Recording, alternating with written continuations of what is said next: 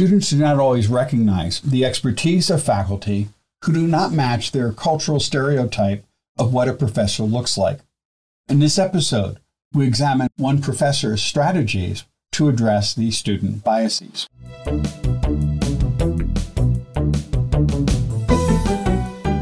Thanks for joining us for T for Teaching, an informal discussion of innovative and effective practices in teaching and learning. This podcast series is hosted by John Kane, an economist, and Rebecca Mushtare, a graphic designer, and features guests doing important research and advocacy work to make higher education more inclusive and supportive of all learners.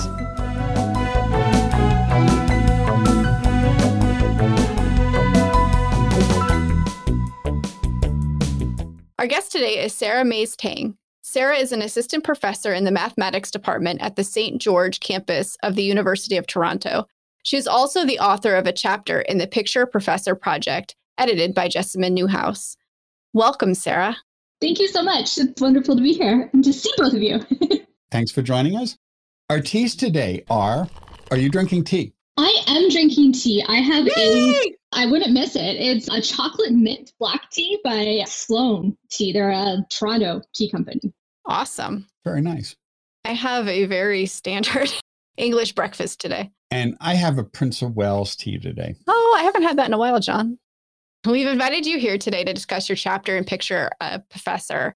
Your chapter is entitled Sharing Our Stories to Build Community, Highlight Bias, and Address Challenges to Authority. Can you tell us a little bit about this chapter? Yeah, sure. I think that my chapter might be the most obvious kind of strategy in this book. So a lot of the authors are sharing really inventive or new strategies that I hadn't thought of. Mine is all about just talking to other people about the challenges that we face when we don't look like other professors in the academy, or at least what students might picture as their idea of a professor. What might you picture when you Google a professor? So my strategy is all about talking to people. First of all, starting by talking to colleagues, in particular colleagues that might face similar challenges. So first of all, I should say I'm a white woman, so I can't speak to the full challenges that, for example, people of color might face. But I'm a math professor and I present pretty feminine. And I teach mathematics in, I guess, like a pretty serious math department. And so I certainly don't look like what students expect when they come into a big math class. So for me, and I think for a lot of other people that I work with, it really came as a huge shock when students started to question even my basic mathematical ability, like 18-year-olds dealing with probably their own insecurities about mathematics. But it was coming out as like, she doesn't know what she's doing. And then the reaction from my superiors, who were mainly white men, would be to act more authoritative, basically act ways that were more like them. And the way that I felt was just like, there is something very, very wrong with me. I felt very ashamed. And even though I sensed that it had something to do with my identity, I knew they wouldn't question me in the same way if I was a typical looking professor, I also thought I did have to change something about myself. And there was just such tremendous shame in that. And it wasn't until the end of the year, whispered a little bit about it. And then another colleague said this exact same thing happened to me. The exact same thing. And the whole year we were going through parallel experiences. And knowing that changed my life. It changed my profession. I would have left the academy if it hadn't been for that. And then over time, developing a group of cheerleaders who I could go to, and then kind of gain more confidence. My chapter also addresses being able to speak to colleagues and being able to speak to our students, because it's important that they understand the challenges that we face, because we don't just have white men who we teach. We teach a variety of students. And I think if we can talk about our personal challenges and they can see that we also have faced challenges that they might be facing, then that can really be very transformative. So that's kind of a brief summary of some of the things that I talk about. Can you talk a little bit about how that unfolds in a classroom when you're having those kinds of conversations with students in a math class? Yeah, so sometimes it unfolds very naturally by some prompt that might happen. Yeah, there might be an extreme example. This past semester, I had another professor who came in, and it was like a clear gender issue. And so I used that. And the next day, actually, it took me a little while to react to it. And then the next day, we had very deep conversations about gender in the classroom. But it might be before student evaluation. That has taken me a long time to come to. But how do you address the research about what students do in evaluations? Sometimes I assign reading about mathematicians' experiences. I try to assign readings or biographies of diverse mathematicians. And then we relate it to their own experiences. And then if it's appropriate, I don't want it to be all about me, but if it's appropriate, I sometimes talk about what I've experienced. So those are some of the ways that it comes out. But I try to make my classrooms not just about the mathematics, because that's really where the transformative stuff happens. In terms of the teaching evaluations, have you addressed that issue specifically with students in terms of gender bias on evaluations before the evaluations? And has that helped? Because there is some research that making students aware of biases tends to reduce the amount of bias that shows up in the actual evaluations. It's really hard for me to say if it helps. There's no control group. Yeah, exactly. So even though I teach gigantic classes, you'd think that I'd be able to do some sort of like statistical thing. I have no idea if it really helps. I do get comments after if I do address it. I know that some students will say, I'm not just saying this because she's a woman. So there is some backlash in that. So it's unclear. I try not to do it right before the student evaluations, but like a few weeks before. I also do evaluations throughout the semester. And yes, it's difficult to say if it impacts the evaluations or not.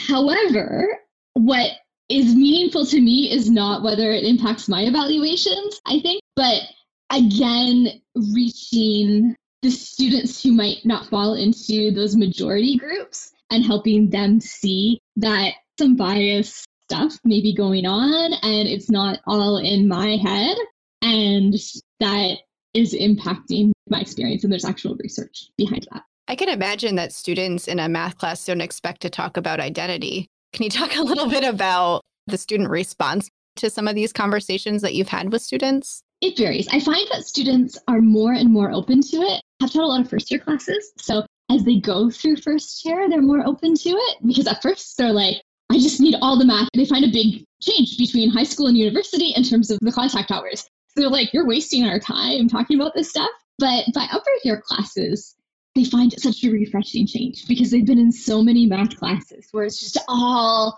content, a lot of lectures. And so I really do not get any of that backlash. And it's almost like a breath of fresh air. And another aspect of identity that I think has been meaningful that has maybe come up very naturally, the idea of like, are you a math person? Because that's another type of identity that's really common in our society. And even that, it's certainly linked to gender and race, but it's something that isn't directly gender or race. And so talking about how that fits into their identity has also been a key to unlocking more personal conversation and getting them to really reflect on themselves in a mathematics classroom. Yeah, and I think one of the keys is like having them watch a mathematician talk about their work and how their identity is linked to their work. And then they comment, for example, perusal or something, where they can annotate the text. And then they start to get involved in some conversations. I can bring those comments into class and then we can have some pretty dynamic conversations. I can imagine teaching first year students in math with a societal, I'm not a math person problem. I know I teach in art and design, so we have a lot of students that claim that identity. I'm not a math person. I don't do math and are afraid.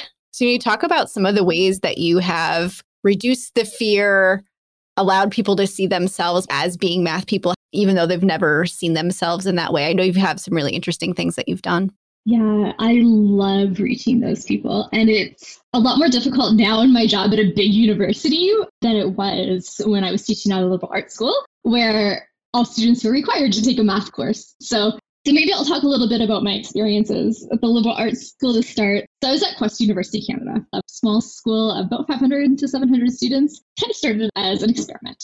And so we were encouraged all sorts of things. And we had a lot of students who were so afraid, just as you described, of their mathematics course, and they were putting it off.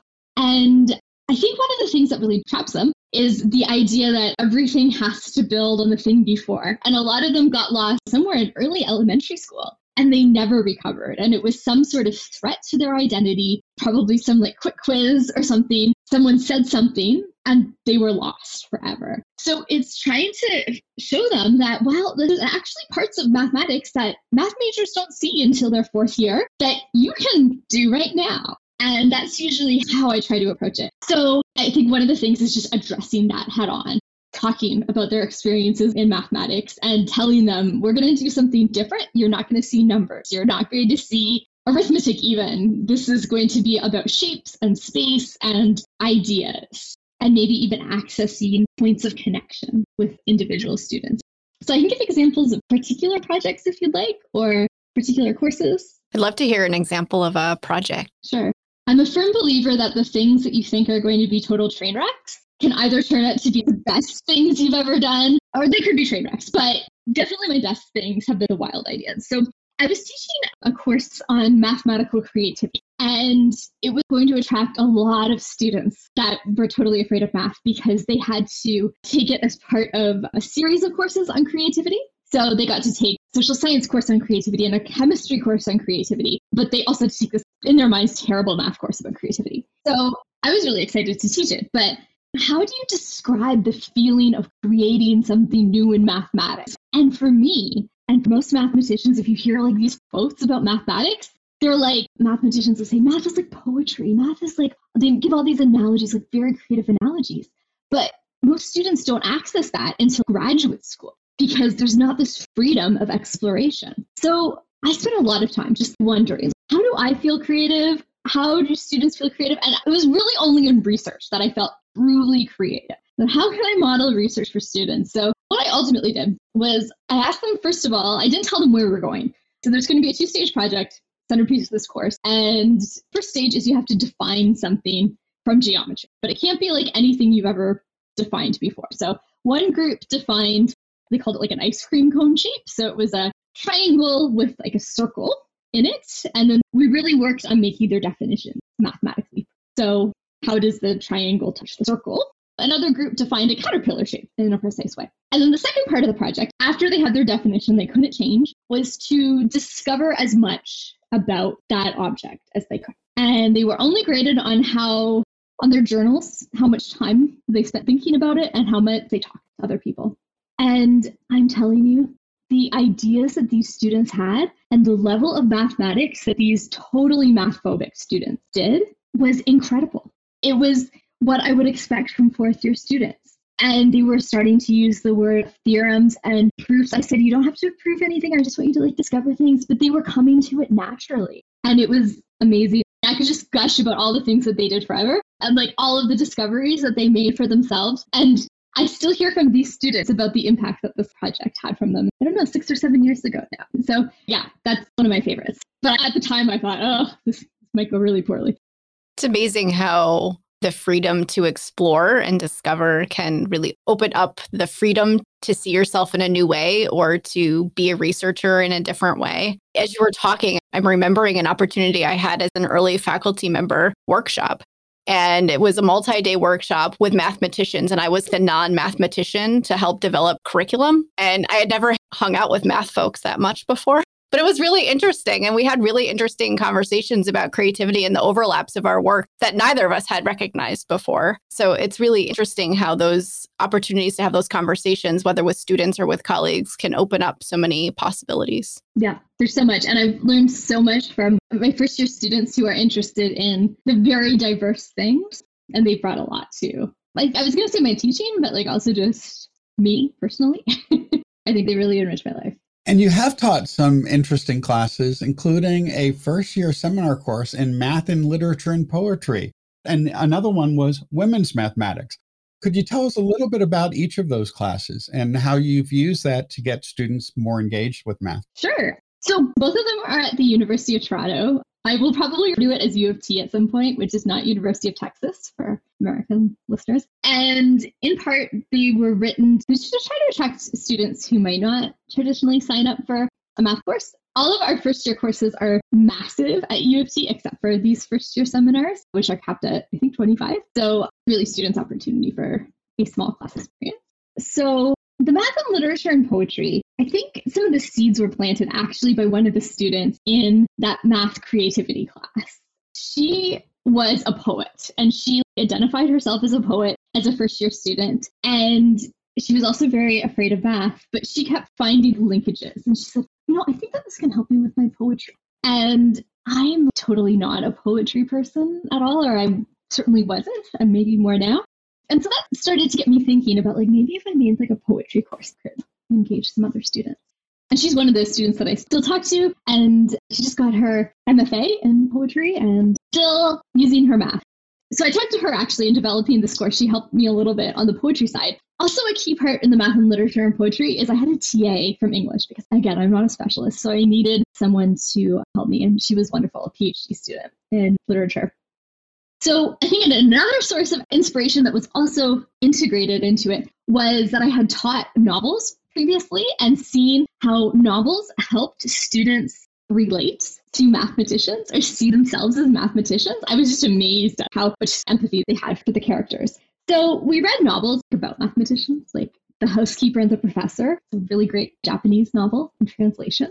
And then there was mathematics from novels. So for example, one of our key novels, or a story, The Library of Babel by Borges.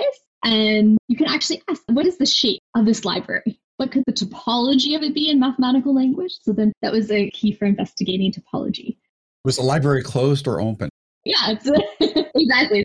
That sort of question. We can start to narrow it down. So that was the math and literature and poetry course in terms of content. The women's mathematics course is still kind of growing in my mind. It's been in the works for a really long time.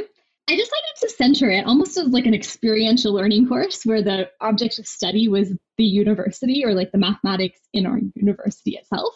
And so as a result of both history and modern mathematics and all sorts of things, I decided one of our units was going to be on data visualization, which is a little bit more number focused than I often have in first year seminars. But people are often surprised that Florence Nightingale was not just a friendly nurse. She was an amazing data scientist, and she was really one of the first people to bring some of these amazing data visualizations. And she's an amazing statistician, all these things. And there's also a lot of women in this space currently.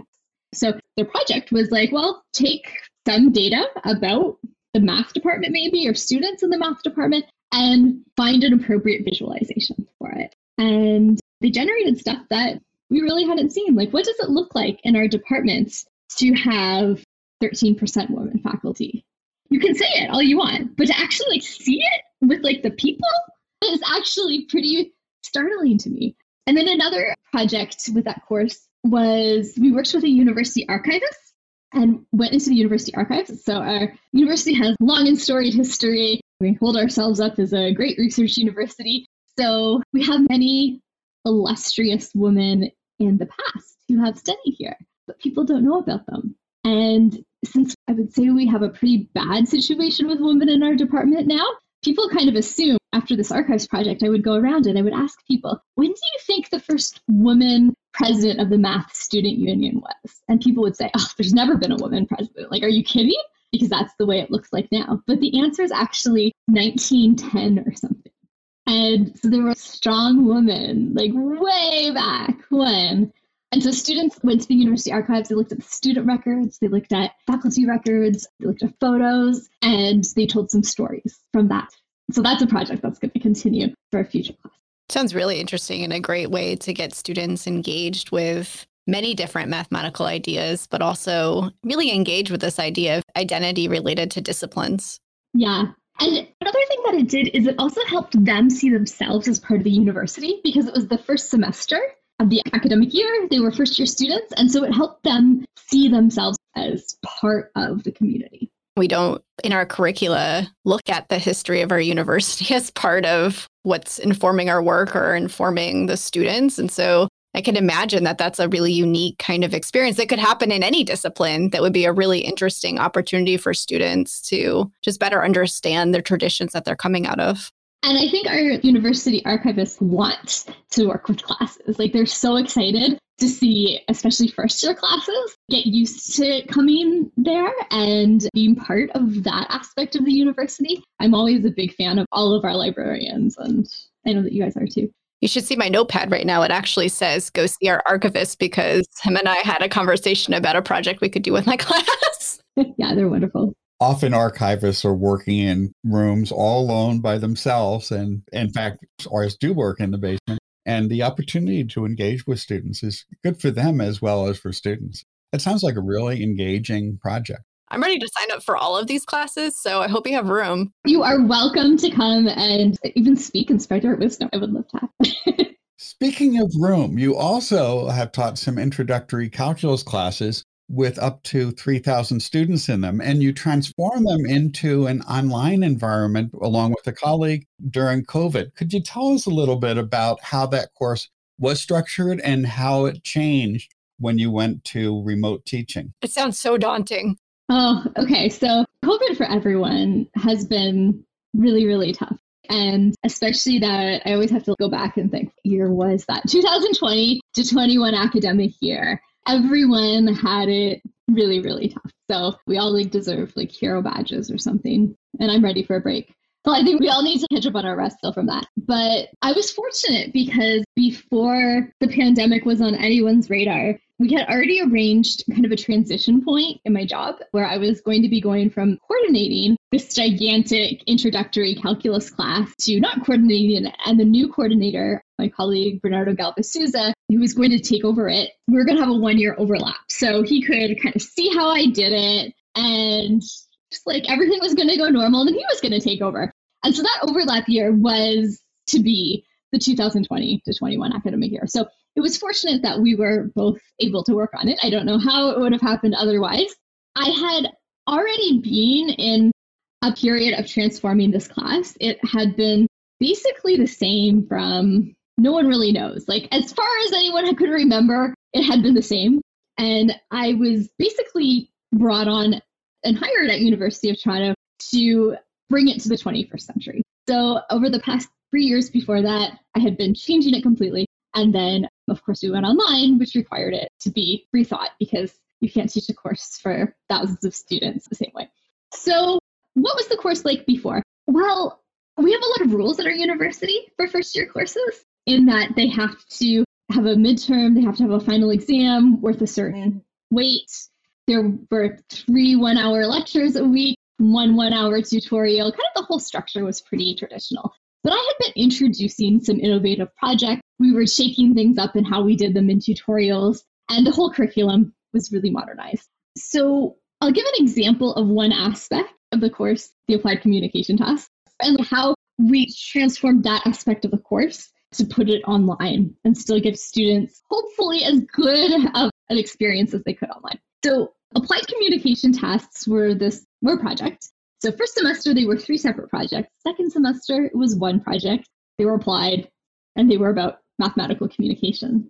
And I'm a big believer that I don't really invent many new ideas. I just kind of look at the needs of my students in my place and try to adapt things from elsewhere. So I had talked to every department that took my students after. So this was a calculus course for science students. And so they were going, the majority, to life sciences, but they were also going to chemistry. They were going to physics. Some were going to earth sciences.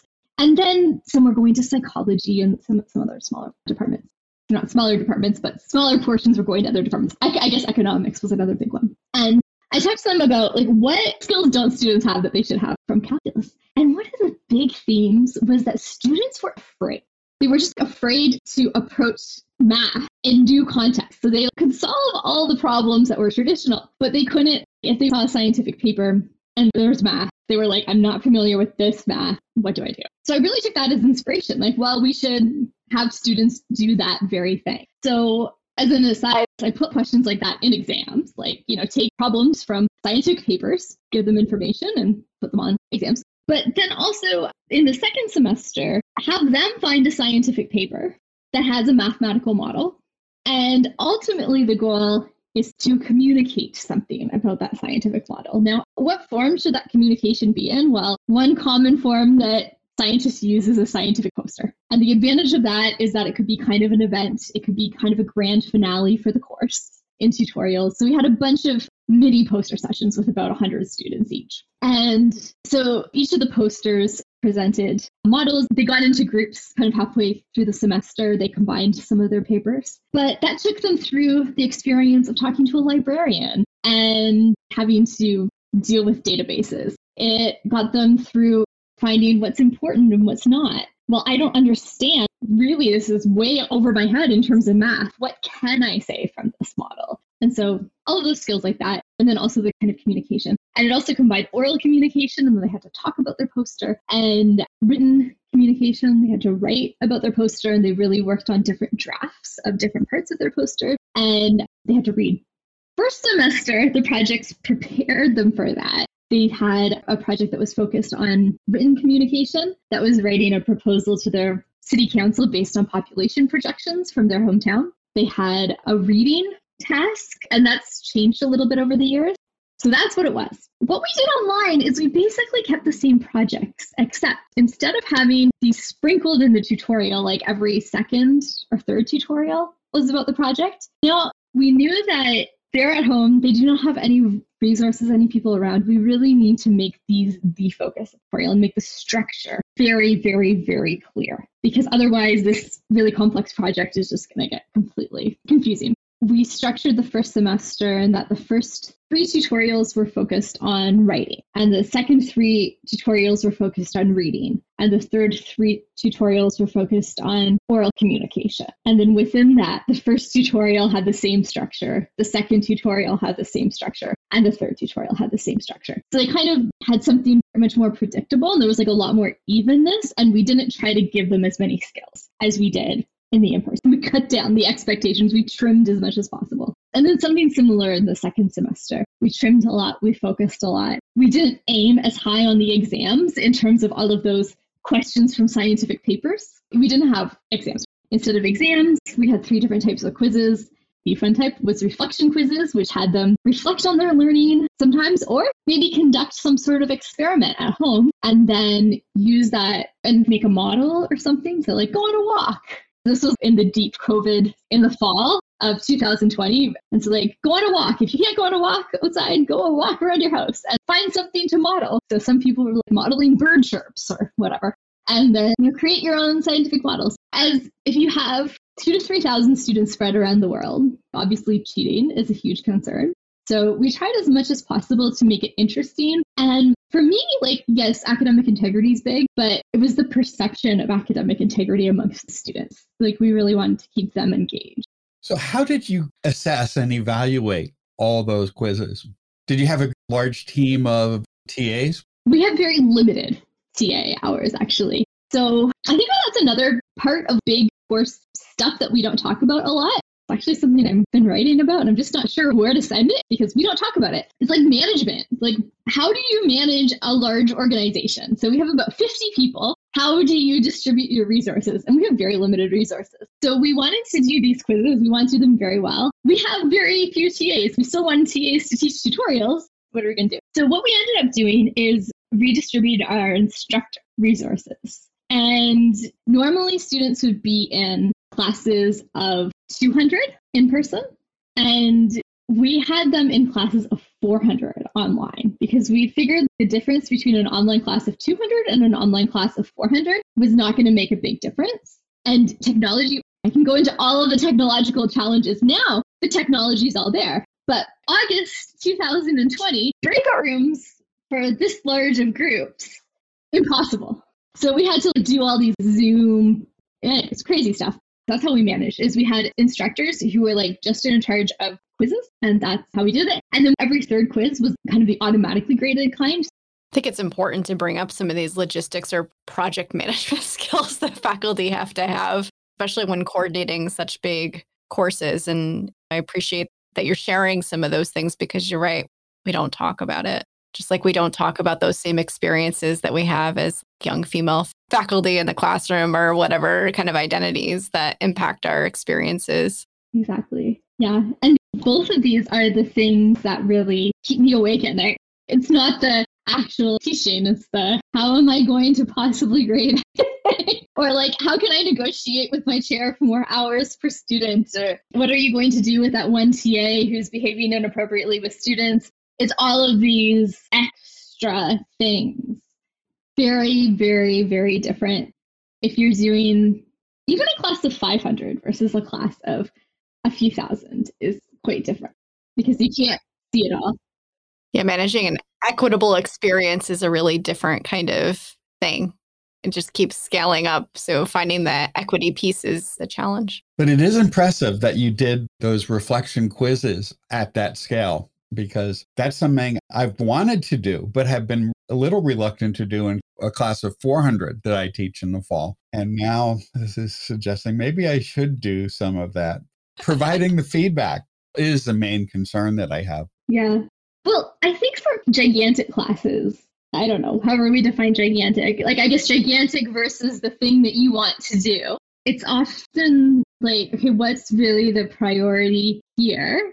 And then what can you sacrifice? Like there's always going to have to be a sacrifice. So I can't provide the same feedback on a quiz to a group of 2,000 students as I can for a group of 20 students. Or the classes that I had this year were in the low hundreds, and I can't provide them the level of feedback that I'd like on everything. But using peer feedback can be helpful, or just explaining to them, I can't provide you feedback on this. If you want more feedback, you're going to have to seek it, which is hard. I know it is not ideal. However, these are the things that we face. Or just like deciding that the grading scale is going to be really generous and loose. I experimented this last semester in a class of 300-ish students with not ungrading, but towards this direction, letting them determine a lot more of their achievement levels, trusting them to say, oh, yes, I have mastered this actually. Well, now you've piqued our interest and we need to know more about it. Yeah, I'm still kind of thinking about how to describe it or characterize it, because I started off with a structure and then I really let the semester go on and adjusted as I saw my students change and as I changed myself. So I don't have a lot of eloquent ways to discuss it. This was an upper year course for group theory, and I wanted to do a lot of things that I just didn't have the resources for. So I had to make a lot of tough decisions. And also, we are in a super grade intensive university. And by the time they're in third year, this is so ingrained in their minds. And this particular course has a very high percentage of international students, probably over 80% international students. And in my university, I think that they tend to be more concerned about grades because they have to be. And somehow just not giving them grades on anything, saying, okay, you've either mastered this or you're excellent on this or you're not there yet, was really difficult at first. A lot of them dropped the course immediately because they didn't understand it. They were like, what percentage is this? And I'm like, well, there is no percent. Well, is it 100? They did not understand the concept of it at all. So I wanted to focus on oral skills, and oral skills are so hard to assess. But I wanted to give them the opportunity to develop their oral skills. I didn't really want to assess them as much as I wanted to make sure that they were speaking about math and they were talking about math to other people. They could reattempt any assignment they wanted. So they did a test. They could show me that they had actually learned the material of the test, but they had to talk to other people about it. They had to demonstrate that they had spoken to other people. A lot of them made things like videos, and one group organized a mini conference on the topics for the weekend. They did a lot of amazing things as a result of this. And the TAs provided very targeted feedback. So we provided feedback on the skills that we knew students needed feedback on. So they needed feedback on particular cognitive skills that they were not able to assess. Research has shown that they are not able to assess their own proofs, or students are not able to provide that same feedback. That's what we assessed. But we didn't bother assessing things we didn't care about. It's an interesting way of thinking about it. I know that I also was experimenting a little bit with ungrading this past semester, and also found that international students were the most I don't know what this means. Yeah, you have to just admit sometimes that you don't really understand it. Also a good opportunity for discussion for students and talking about what that means when we don't really understand. Yeah, I think it's good to model that. We always end with the question, what's next? Well, I just submitted my tenure file 2 days ago. So I need to catch up on a couple things, but then rest. I have not had a good opportunity since the beginning of the pandemic. So I think that that's going to be my answer. Yeah. That sounds like a wonderful plan. And great advice for everybody listening. We could all use a little rest. We all need that reminder. And we should know that this is the first time that Rebecca and I have recorded in the same room since March of 2020. So this is sort of a return to normalcy for us. Yeah. So it was nice to share this experience with you, Sarah. Yeah, it was so nice to talk to both of you and to see you together. So I know that listeners can't see you, but I have enjoyed seeing you and speaking with you. Well, thanks so much for joining us. Thank you.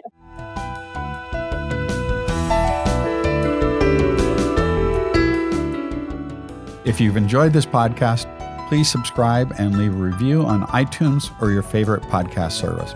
To continue the conversation, join us on our Tea for Teaching Facebook page. You can find show notes, transcripts, and other materials on teaforteaching.com. Music by Michael Gary Brewer.